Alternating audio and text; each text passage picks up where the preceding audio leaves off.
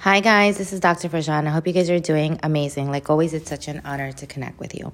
Today, I want to share a simple strategy, a extremely simple strategy that you can use to detach from other people's stuff, right? Whether it's a complaint against you, a family member reacting a certain way,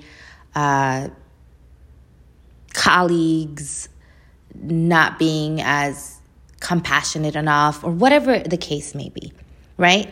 How do you detach from people's stuff, right? Because at the end of the day, a lot of negative interactions are not personal. It's not personal at all. So how do you stay grounded in the midst of complaints at work or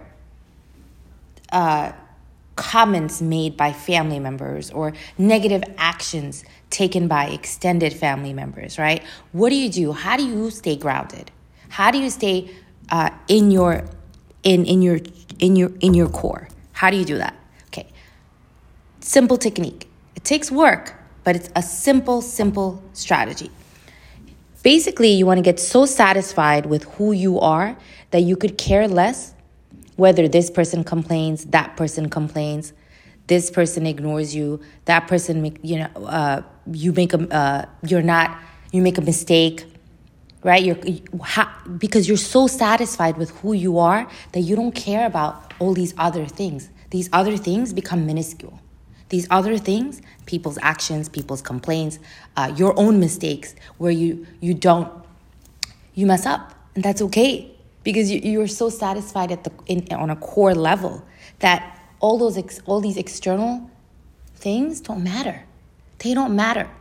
So how do you get so satisfied with who you are? How do you get satisfied with a technique that you can use to get deeper with this is sit down, write your name, make a circle, and write down all the things that of who you are.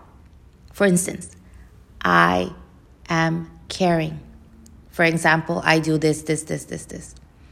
I accomplish this, blah, blah, and then you go and list it, right? I am a compassionate person, da, da, da, da, da, da, da. I pray, I donate money, I help people who are in need. Whatever it is, be specific and get so satisfied with who you are as a person. Right?